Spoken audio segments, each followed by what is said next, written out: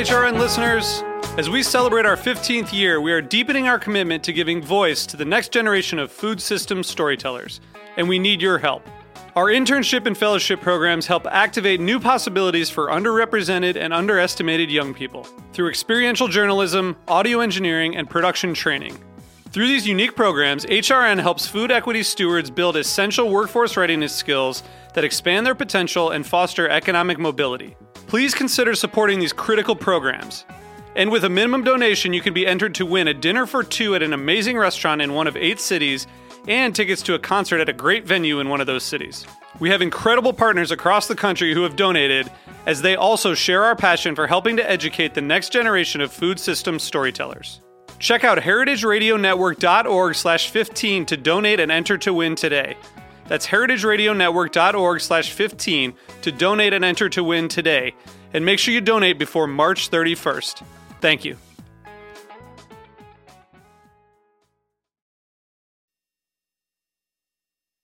Today's program is brought to you by Korin, a supplier of Japanese chef knives and restaurant supplies. For more information, visit korin.com.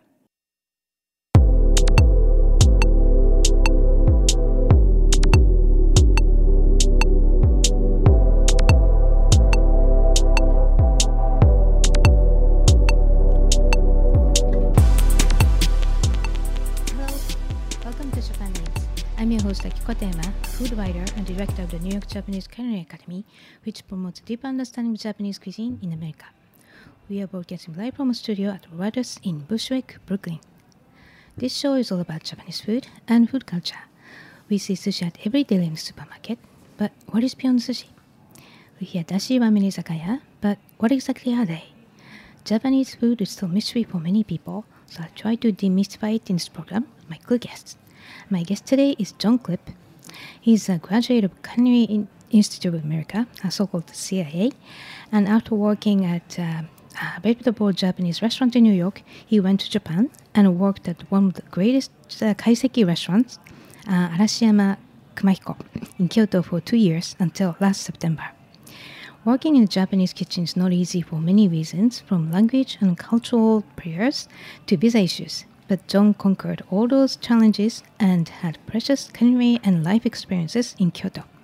So today we'll find out how John discovered the charm of Japanese cuisine, how how he landed the unique job at traditional Kaiseki restaurant in Kyoto, what he has learned there, and much, much more. But quickly before we start, Japanese is available on Heritage Radio Network website as well as on iTunes, Stitcher, and Spotify as a podcast. So please go to iTunes, Stitcher, and Spotify and subscribe to Japanese. And please write a review. I really appreciate your feedback. And I have a quick announcement. I wrote a book about Japanese food, and it just came out in December 20th. And it is called A Complete Guide to Japanese Cuisine. And the Japanese title is 英語でガイド。外国人が一番食べたい和食90選. There are 2 titles because it's written in both English and Japanese side by side, and the book is kind of a mini encyclopedia of Japanese food, and it covers 90 dishes, sweets, and beverages with fun facts along with the foundational philosophy and history of Japanese cuisine. And you can bring the book with you on your trip to Japan or to your favorite Japanese restaurant as a guidebook. And if you work at a Japanese restaurant, it can be your go-to reference. Also, if you grew up in Japan and the book is useful for explaining basics of Japanese cuisine accurately to non-Japanese people. Or it can be a fun textbook for both English and Japanese language learners. And it is available in bookstores in Japan and on Amazon Japan, which is amazon.co.jp.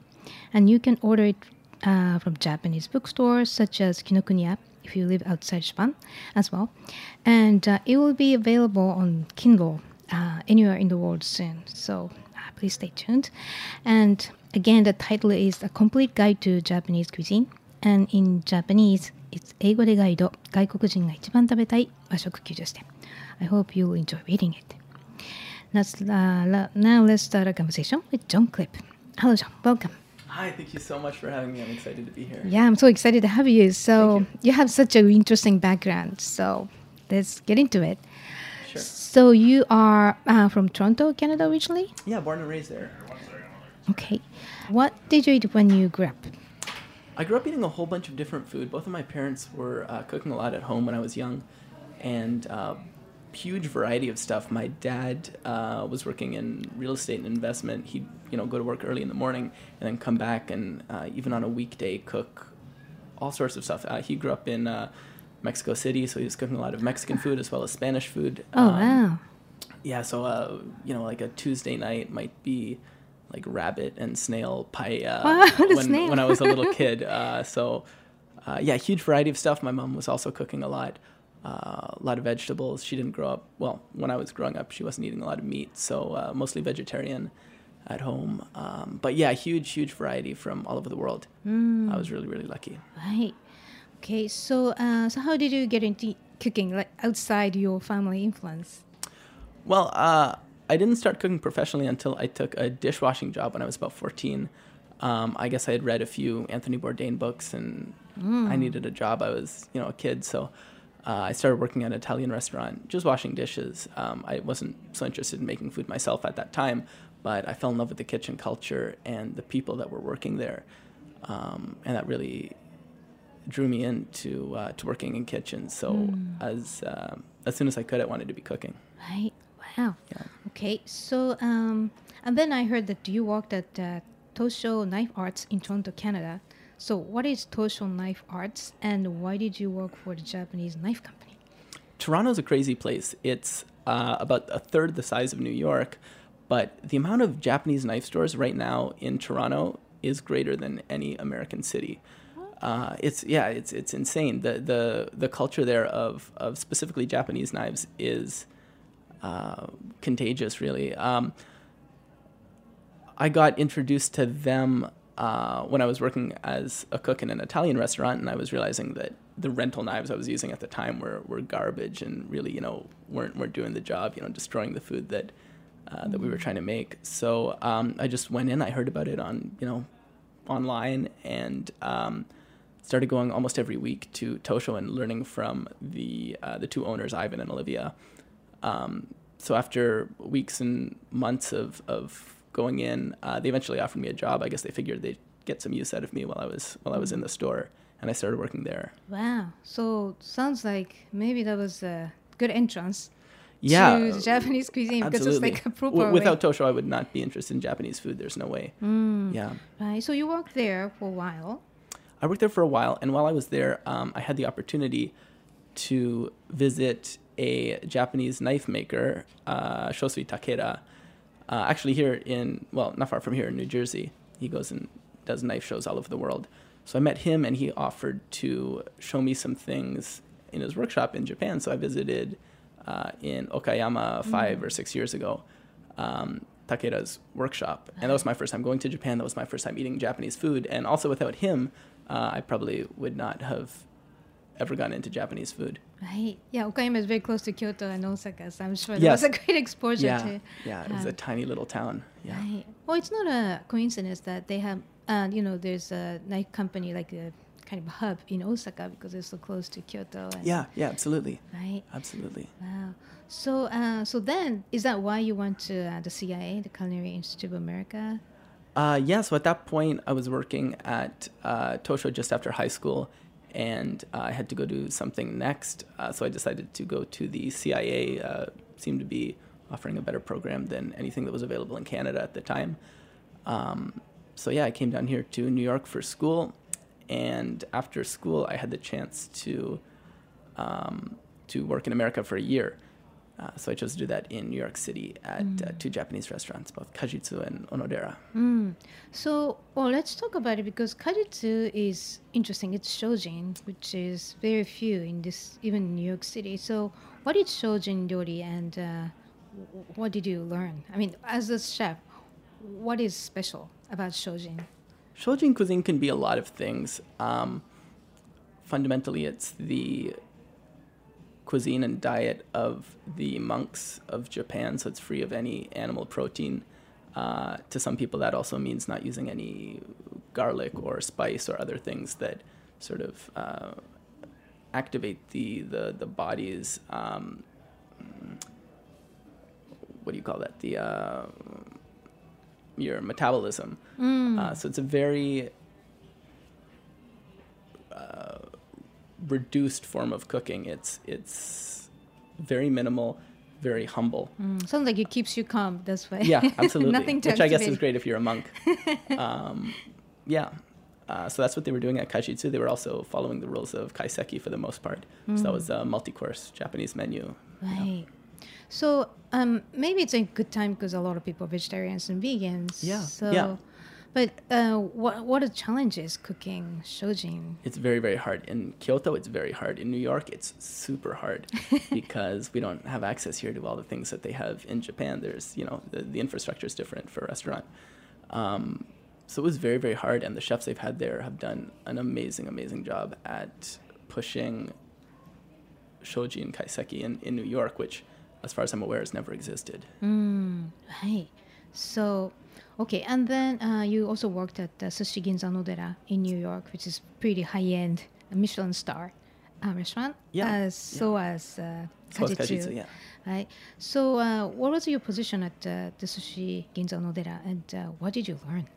So I wanted to expand my knowledge beyond just vegetables. I learned a huge amount from kashitsu, but ultimately I wasn't interested in necessarily pursuing strict shojin food for the rest of my career. So I wanted to learn some more varied applications of Japanese food.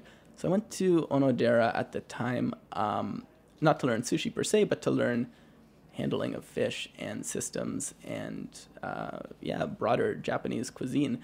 The sushi restaurant doesn't serve only sushi. There's a pretty intricate course menu of small otsumami before the sushi arrives to the guest. So I was in charge of doing all that, all the otsumami. Wow, that's a big deal. Yeah, it's in terms of number of courses, it was almost the same number of otsumami at dinner to the number of sushi being served. So it was half the menu. Right. Yeah. And then that's where you can find the personality of sushi restaurant too. Right. Yeah. Right.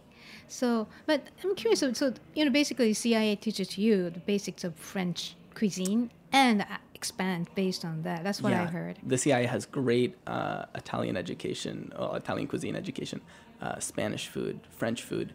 We spent exactly 2 days on Japanese food in the 2-year program. So it's very, very, you're just, touching on it. Right. But you didn't have any question to yourself, like, should I do French or Italian or? No, at that time, by the time I was at CIA, I had already been to Japan and already fell in love with that. What I wanted to get was just the base of culinary knowledge, understanding how proteins work, understanding how starches work, more of the building blocks rather than picking a nationality or a style of cooking per se. Right. Okay. So so that you worked at Arashiyama Kumahiko in Kyoto from Yes. September 2017 to the last September, so 2019, Yeah, for 2 years. years. Yeah. So, and Arashiyama Kumahiko, of course, is one of the most famous kaiseki restaurants in Kyoto or in Japan, for that matter. So how did you get the job there? During my time at Onodera, I was coming to the end of my American visa because I could only work here for a year. And luckily, a month before I was about to go back to Toronto, after my visa expired, right in that time, a friend sent me a message about this program that existed that the Japanese Ministry of Agriculture was running to bring in foreign chefs to train in traditional kaiseki restaurants. At the time, I didn't think much of it. I just assumed that there was no time left and, I wasn't even going to get in anyways. But I just, sent in the application and I heard back from them. So, before I knew it, a month later, I was on a plane to Tokyo and then Kyoto. So it's a Ministry of Agriculture run program. Right. So how many months was it, the program was? That program was 8 months. It was a month of language school, a month of cooking school in Kyoto, and then 6 months of work at one of the 15 Japanese restaurants that one of the 15 students would be put into. Right. So for me, that was Kumahiko. And that's where I chose to stay for the next year and a half after that. Okay. So I assume the Kumahiko signed up for as a one restaurant to accept. Exactly. The chef there is very involved with the government, and he does a lot of work to spread awareness of Japanese culture and cuisine around the world. Yeah. Right. Okay, so what is the history and concept of Arashiyama Kumahiko? Kumahiko is the current chef, Motoi Kurisan, is the third generation owner. His father actually founded what is known as Kappo Ryori in Japan, which is sort of a counter-interactive, very intimate dining experience that, doesn't exist much in North America, but is quite common in Japan. It's slightly less formal than Kaiseki, but it's more interactive. Exactly. It's all about you as the guest, your interaction with the chef. So his grandfather founded that. That concept didn't really exist before Tankuma existed, which is the restaurant group. So that restaurant has existed now for 2 generations in Arashiyama, one of the suburbs of Kyoto. They follow pretty traditional, pretty strict Kaiseki cuisine. And it was a wonderful, wonderful opportunity for me. I had never had access to anything like that in my life before. And I'm lucky I ended up there. Right. So, of course, Kyoto is the mecca of Kaiseki cuisine. Absolutely, yeah. Right. Okay.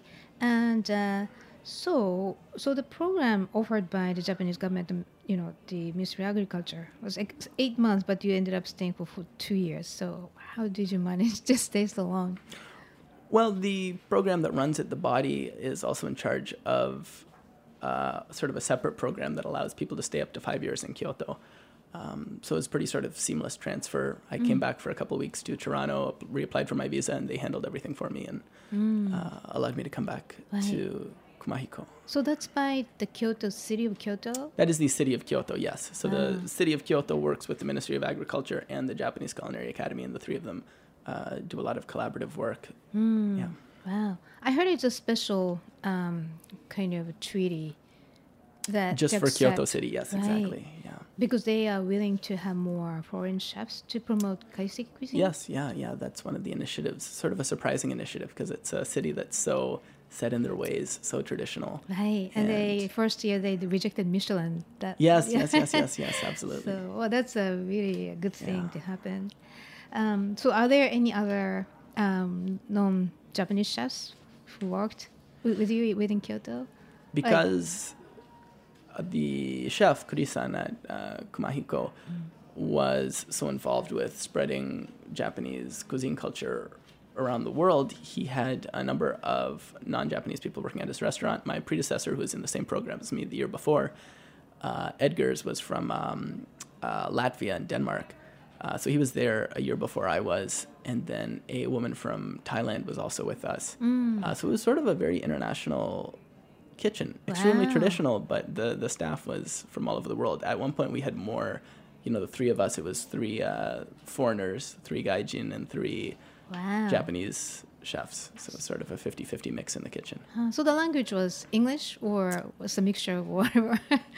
Yeah, mostly Japanese. Yeah, all of us did a great job learning Japanese, and I mean, it's a sink or swim environment, so you don't have a choice. You're going to learn Japanese, even if it's only kitchen language. Right. So before you went to Japan, but you studied Japanese as well?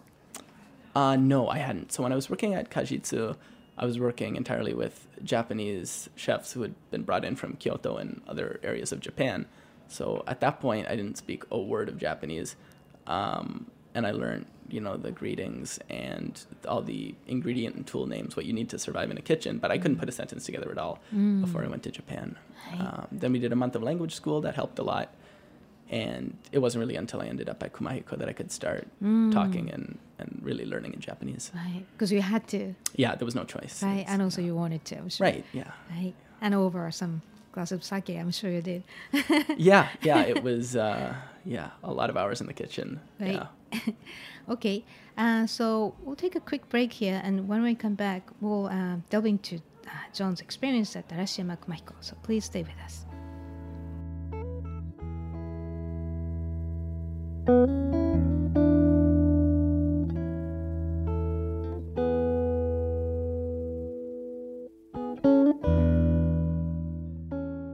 Today's program is brought to you by Korin, a supplier of Japanese chef knives and restaurant supplies. Korin is proud of their Japanese culture and traditions, but they want you to know that their products are not just for Japanese restaurants. The knives and tableware bring out the best qualities of food from every culture and fit into every restaurant, from French to Pan-Asian to American, and that is why they are located in New York City, where people from every country in the world come to eat. Korin's Tribeca showroom is home to the most extensive collection of Japanese chef knives in the world, including Japan. Stop by to view the exquisitely designed tableware and the Welsh natural sharpening stones. They have a whole range of knife services, from repair and rust removal to reshaping and realigning. Korin is dedicated to this ideal, bringing the highest quality Japanese design to your table so you can experience the unparalleled quality of Japanese craftsmanship in your home or restaurant. For more information, visit korin.com.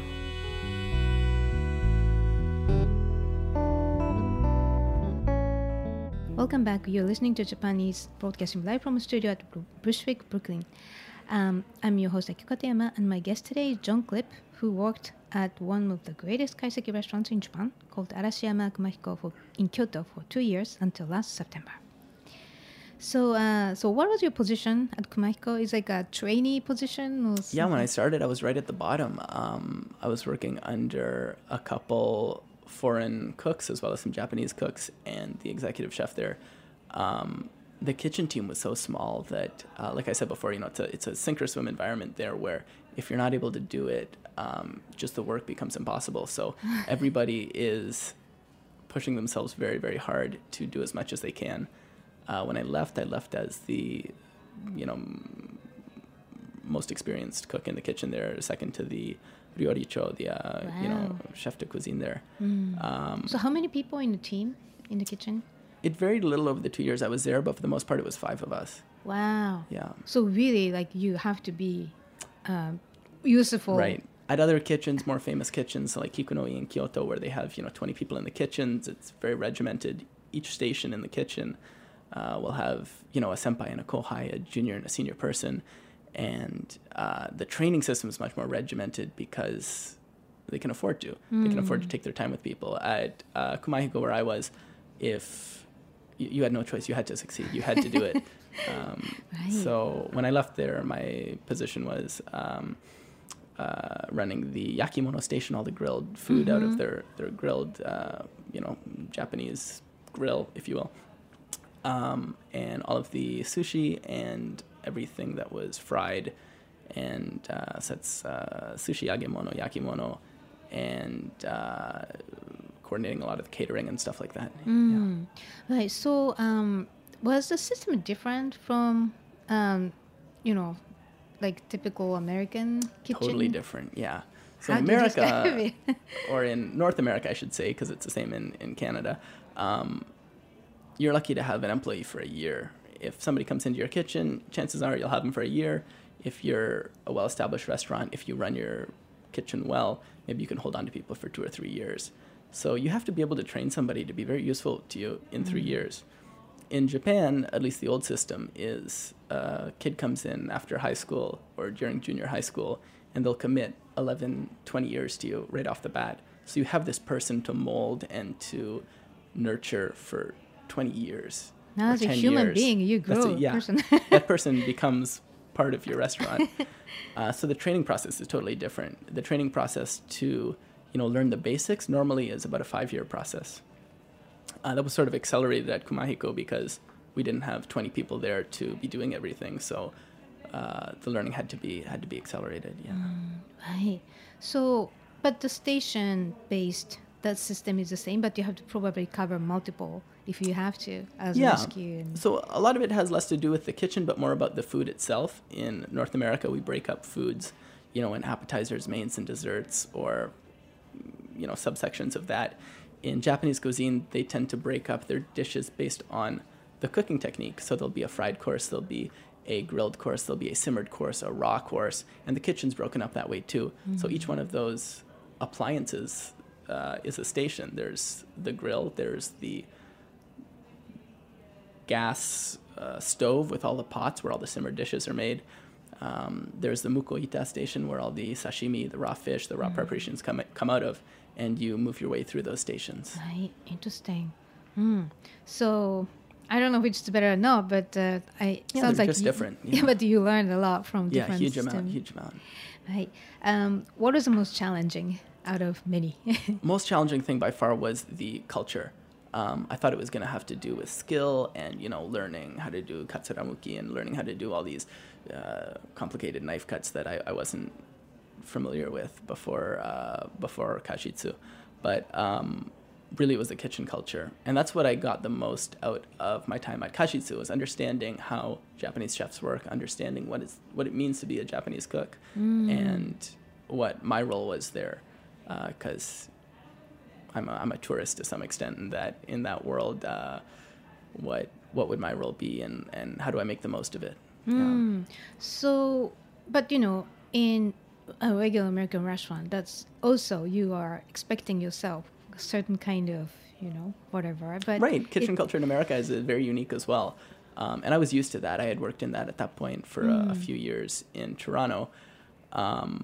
Japanese. What are the big differences between North American and Japanese kitchen cultures?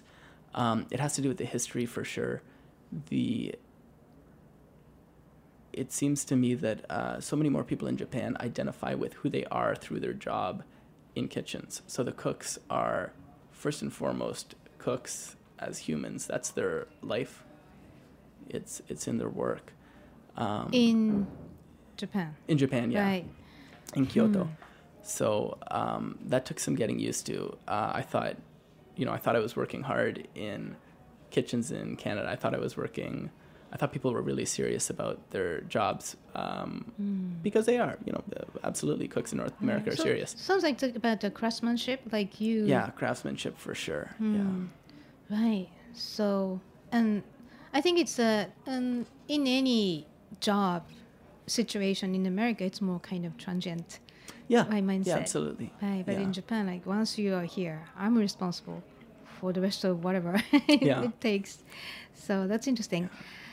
So what was the biggest learning, you think? I mean, you can just tell me as many as you want.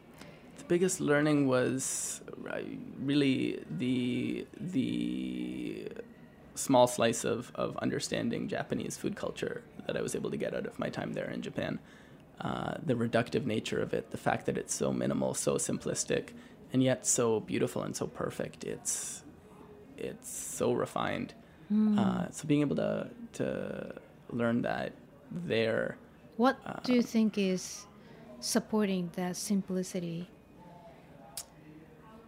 I think a lot of it has to do with Japanese culture and aesthetic, not necessarily just in the kitchen, but you see it in a lot of aspects of Japan, in the architecture and the art.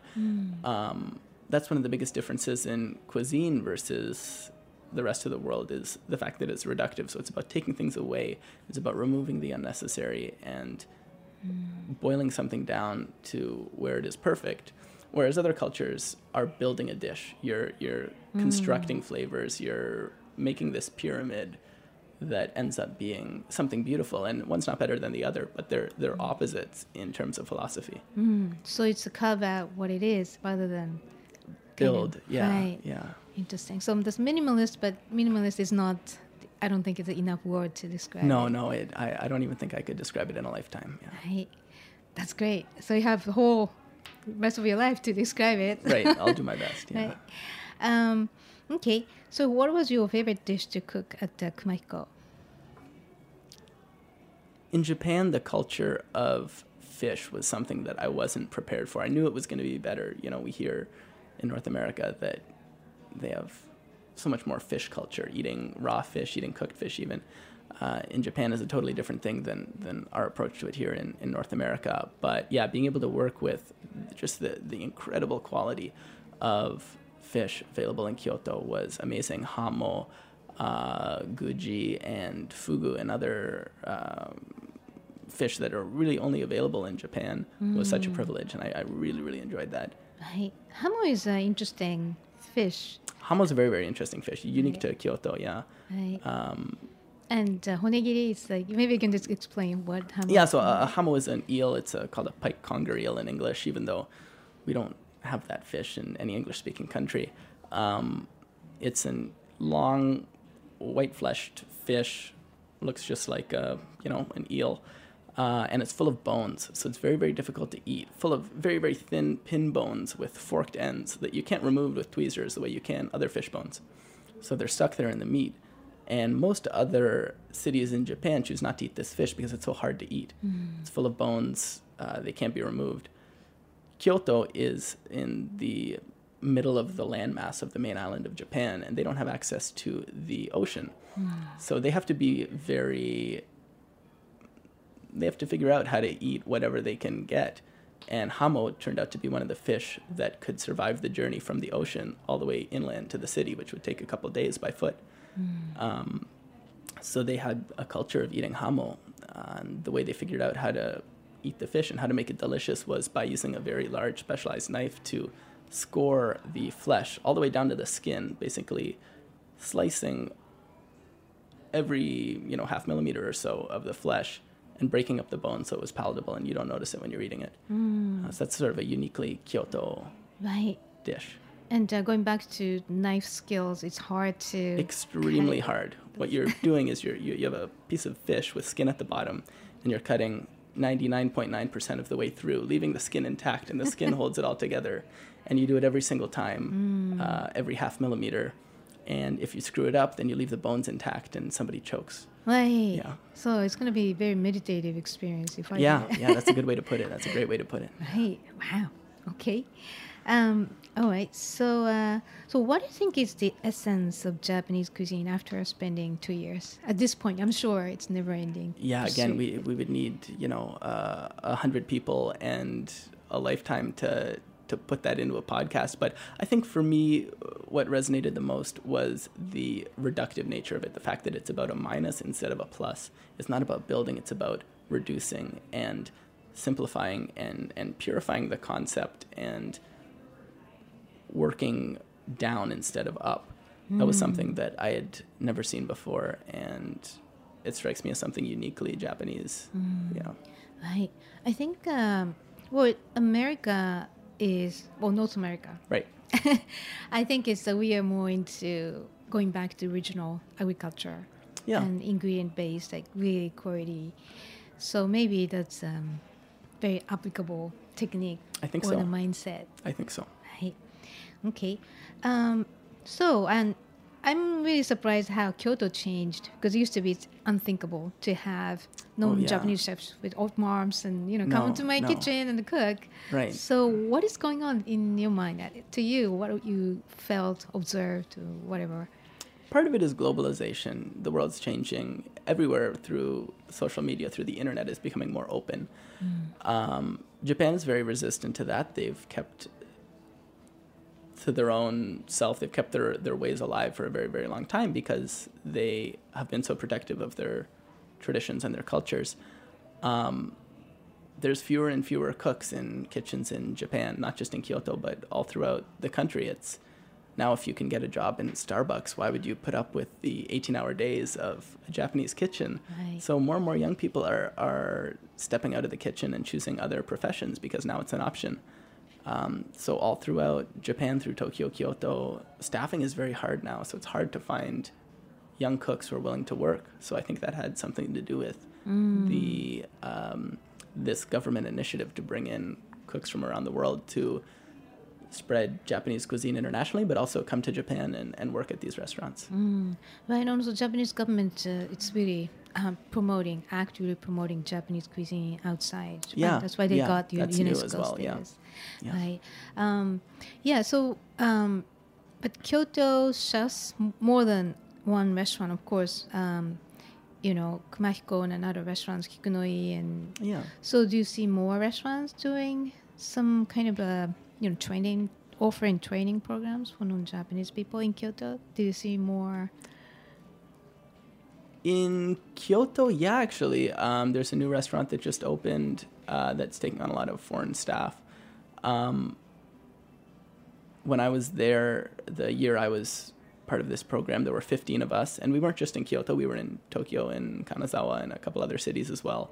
But yeah, this is now the 5th year they've been doing it, so they've, had, at this point, roughly 50 or 60 people go through this program, and it's growing. Yeah. Wow, oh, that's great. Yeah. Right. Yeah.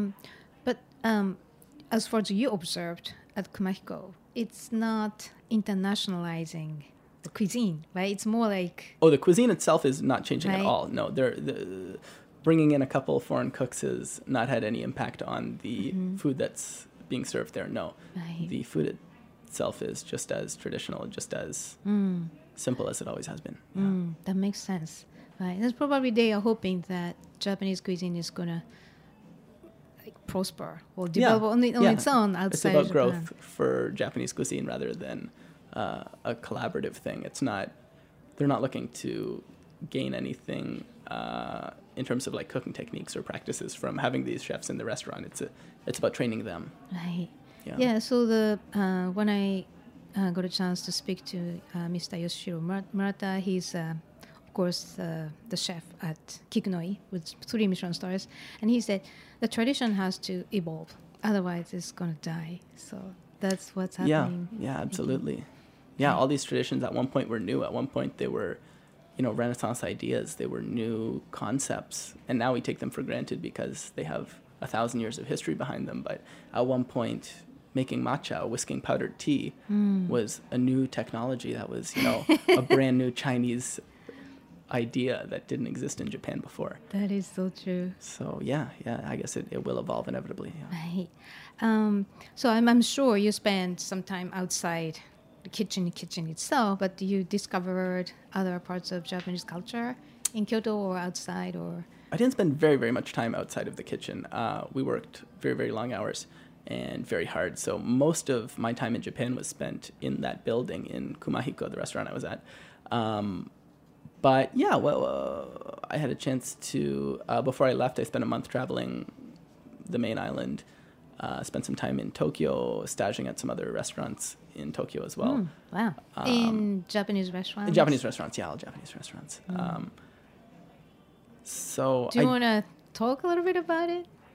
Sure, yeah. So the places I went to visit were, in Kyoto, it was Kikunoi and Kinobu, both other restaurants that do take one foreigner every year to be part of their kitchen in the same program.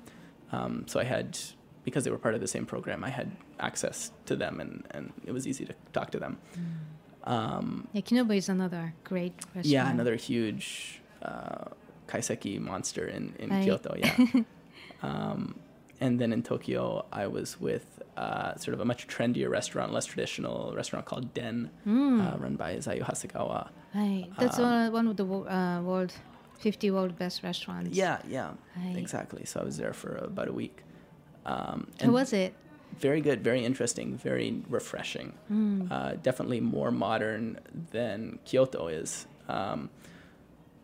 Refreshing is a good word. It was interesting to see what they're doing there. They seem like really great people at Den. It's more like I heard a very open, free, like teamwork. Like, of course, it's in a different Constantly spirit. doing collaborations. Very collaborative people who do a lot with not just other chefs in Japan, but chefs from all over the world are constantly working with them. Right. Yeah. Wow. And then a couple other restaurants, Tenoshima, who used to be the Hayashi-san used to be the executive chef or the chef de cuisine at Kikunoi in Kyoto, who eventually opened his own restaurant in Aoyama in Tokyo. Again, another very brilliant person who's looking a little more internationally, looking a little more, has a more modern sensibility about him, and applies that to his Kaiseki approach. So it sounds like there is a interesting contrast between Kaiseki restaurants in Kyoto and in Tokyo. Certainly. Right. Tokyo is much, much more progressive. Yeah. Interesting. And I'm so glad that you're able to find those starting opportunities. Yeah, it's easy. It's once you understand the kitchen culture and what it means to work in a Japanese restaurant, so many people are open to talking and training, and they're all very, very open. Yeah. Right. Wow. Okay. And so you just won the North America tournament of the 7th Japanese Culinary Art Competition, which was held in New York on January 13th. Congratulations. Thank you. Yeah. This is a huge deal. And then you're going to Japan. Right. For so the this was the finals. preliminary round. Yeah, the finals are in Japan. Right. So what is this competition about? It's a competition the Japanese Culinary Academy runs every 2 years. And it's mostly for Japanese chefs. They take roughly 10 to 15 chefs from the various prefectures in Japan, and have a cooking competition with them in Kyoto. And then they also take one chef from, I believe it is London, Hong Kong, and New York. I could be wrong, but from elsewhere in the world to compete in this final. So I just won the preliminary round, and then I have the final coming up in March. In North America. Yeah. Right. Yeah. But the thing is, you're going to compete with Japanese chefs. So I'm really happy and excited to win the first round. There's no chance in,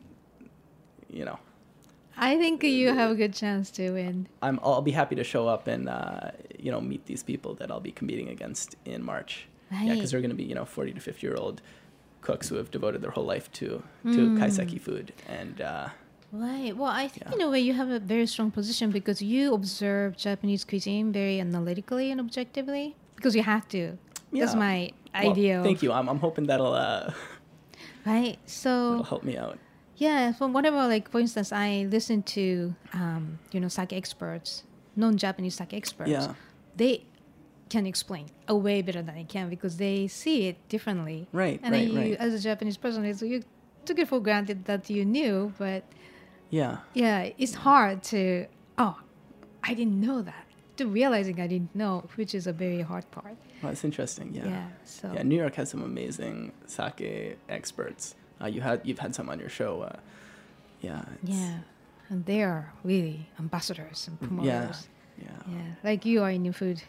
Yeah. Well, I don't think I'm quite there yet. Right. So this competition, what was the theme of the one you just won? So it was a very complicated word to express in English, shoku no hanayagi, which is a reference. It's an aesthetic principle in Japanese, which is a reference to flowers. So the theme of the beauty of a flower in food, right. which in Japanese cuisine is quite easy to work with because there's so many different ways to represent flowers traditionally in food. You can cut food into the shape of flowers. You can fry the scales of fish to look like flowers. There's so many different applications Right. That already It's kind of exist. like uplifting ambience on the table. Right, yeah, the bounty of nature, exactly. Right. So that's hard. And very, very, very hard. And it's very hard even just for an English speaker to understand those concepts, yeah. Right. So how did you do that? How did you express? I tried to focus on the simplicity of nature and the beauty of nature. So not to present anything that looked too man-made, but something that was aesthetically natural. One of the things I did was a piece of grilled amadai with the skins fried under boiling oil, and it sort of blooms the scales. And it's a very natural, rustic look, but it's also very intricate, sort of the way that, a flower can be both intricate, elegant, but also natural. And also with kind of a uniquely Japanese taste and texture. Yeah, absolutely. That's a very, very traditional cooking method. Right. Yeah. Wow. And so in March, so what's the theme in March, the finals March? In March, I'm not sure if it's going to be the same aesthetic theme, but the competition will be very different. It'll be a black box style shokado bento menu. So it's like a lacquered, right, formal bento box. Right, a 4-section bento box with 4 different dishes inside of a bento about, a foot by a foot across. And 4 different styles of food being prepared inside of that very traditional. Right, so shokado bento is like, there's so many bentos, but it's more like typically if you go to theater or some formal events, that's the style. That's what they'll serve. Yeah, it has the whole meal inside of it. It has rice. Sometimes it's also served with soup on the side. And then it'll have 3 other preparations of food. It could be a grilled dish or simmered dishes or pickled dishes as well. Right. But the big challenge in March, which we didn't have just now in January, will be that it's black box, so we don't have access to any of the ingredients ahead of time. Wow. We will be surprised with what we're going to have to work with. Yeah. So, and you can be creative or non-creative. Right. Well, I'm going to have to be creative because I'm going to have no time to write the menu ahead of time. Right. I'll have to be very creative very quickly. Yeah. Right. Interesting. Yeah. So keep me posted, and if you have great experience. You can come back and talk about it. Right. And if I fail miserably, I'd love to talk about that too. Yeah, I love you. That's awesome. Either way, I'm sure that you have a good chance to win. So, and so now you're back in your hometown, Toronto. So what are you doing now? I have some long-term goals for what I want to do in Toronto. I would love to have my own restaurant there, and I'm working to make that happen eventually. I want to change the way that we eat fish in North America as well. So that's going to be based out of Toronto. In the spring, I'll be going up and working with some local fishermen to sort of change the way that the fishing industry runs. Right now, we have some really medieval practices going on in North America compared to Japan in terms of the way fish is caught, the way it's handled, and the way that restaurants are able to use it. So hopefully I'm going to be part of a movement to sort of modernize and just come up with better quality and more sustainable fishing practices and handling. Yeah, I had a conversation before that, for instance, in Japan, the fish is packaged based on the size of each fish and not like get stuck on top of the other fish. And of course, the bottom one is going to be smashed and crushed. Yeah. And that's such a waste of, precious ingredients. And of course, like, ikejime technique that's, destroys barnacle. But I heard that, I think it's in Boston, there are more fishermen. Slowly, the gears are moving. Yeah, it's going to take a lot of people and a lot of hard work to change the way that things are in North America. But yeah, the wheels have started to turn, especially here in Maine and Boston and in California. In Canada, we're still far behind. So my job is to speed that up a little bit. Yeah. But the Toronto has so many knife shops. It makes no sense. Yeah, our knife shops are amazing, but the fish that we cut with those knives is pretty low quality for the most part. Well, I think because now everybody wants to preserve precious ingredients from the ocean, and I think the way I had a discussion with food business and the fishery business people, they have to be rewarded financially. Absolutely, and the system can't change until the fishermen are living a better life. Right. Yeah. So they have to start providing quality ingredients, and there are buyers, so-called Japanese restaurants, sushi restaurants. Yeah. And I think the market is ready. The market is absolutely ready. All sorts of restaurants in New York and Toronto as well are flying fish over from Japan to serve in the restaurants in New York. If you're buying tuna, bluefin tuna from Canada in Toronto, that tuna flies to Tokyo, to Toyosu Market, gets processed there and flies back to Toronto. That makes why are we doing that? Why are we putting fish on planes when we have it in our own oceans? And the carbon footprints and everything is so bad. It's horrible, yeah. Right. So, well, that's a part of. Well, it's probably beyond being a chef, but that's absolutely, a very important. It's going to be a lifelong mission. Yeah. Right, and I think considering everybody's concerns about ecology. Especially every nowadays. year it gets worse and worse, and it becomes more important, and we have to be more careful and change. Yeah. So maybe I think it's easy to create a group of chefs and whoever is concerned. There's a lot of passionate people out there, so I'm excited to be working with them and start the change. Yeah. Right. Well, keep me posted. Yeah. I'll be happy to promote whatever you do. Please. Thank you. Right. So how would you like to apply what you learned in Japan and culinary? Techniques and the ideas of what it is. What do you plan to express in your restaurant eventually, your own restaurant? So Toronto's a lot like New York in that it's a melting pot of cultures. We have small communities that have set up in Toronto from all over the world, from Nepal, from Trinidad, from the stretches of the globe. We have lots of food available in Toronto from those places, just like you have in New York. But we don't have our own food culture the way that Japan does. And I think, I've only lived in New York for a short period of time, but I think it's sort of the same to say in New York. There's no unique food culture that is inherently New York or is inherently Toronto. When a Japanese person goes to a Japanese restaurant, they eat kaiseki food. Or they eat their own, they're eating washoku or their own culture's food. They're connecting not only with their family at the table, but it's also their history, their culture, the place, the time. All those things are present in the meal. And it's such a beautiful experience to be able to do that in Japan. We don't really have a system that offers that in Toronto or in New York that I've seen, where people are connecting with who they are deeply and personally and emotionally while they eat dinner.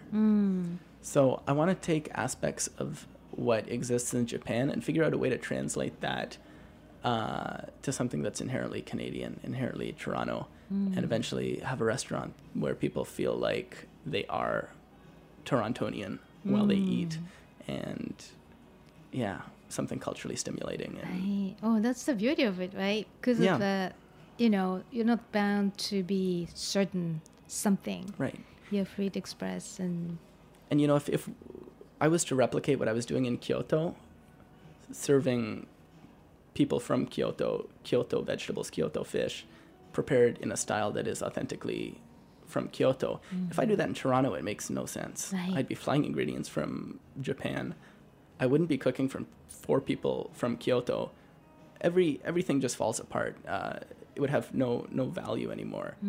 So for me to be as authentic as possible, I have to be serving something that is from where I am, something that is seasonal, something that is relevant. Yeah.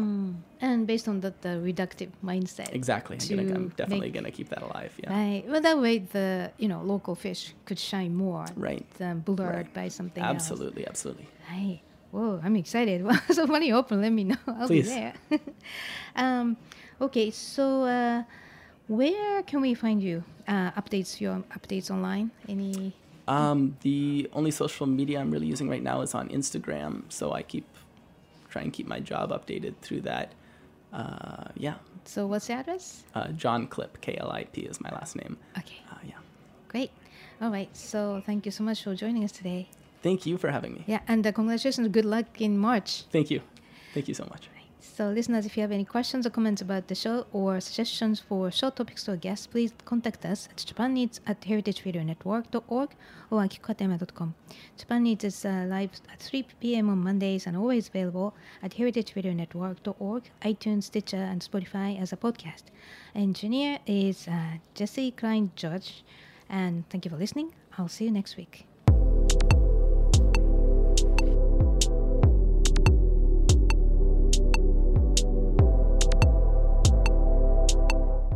Japan Needs is powered by Simplecast. Thank you for listening to Heritage Radio Network, food radio supported by you.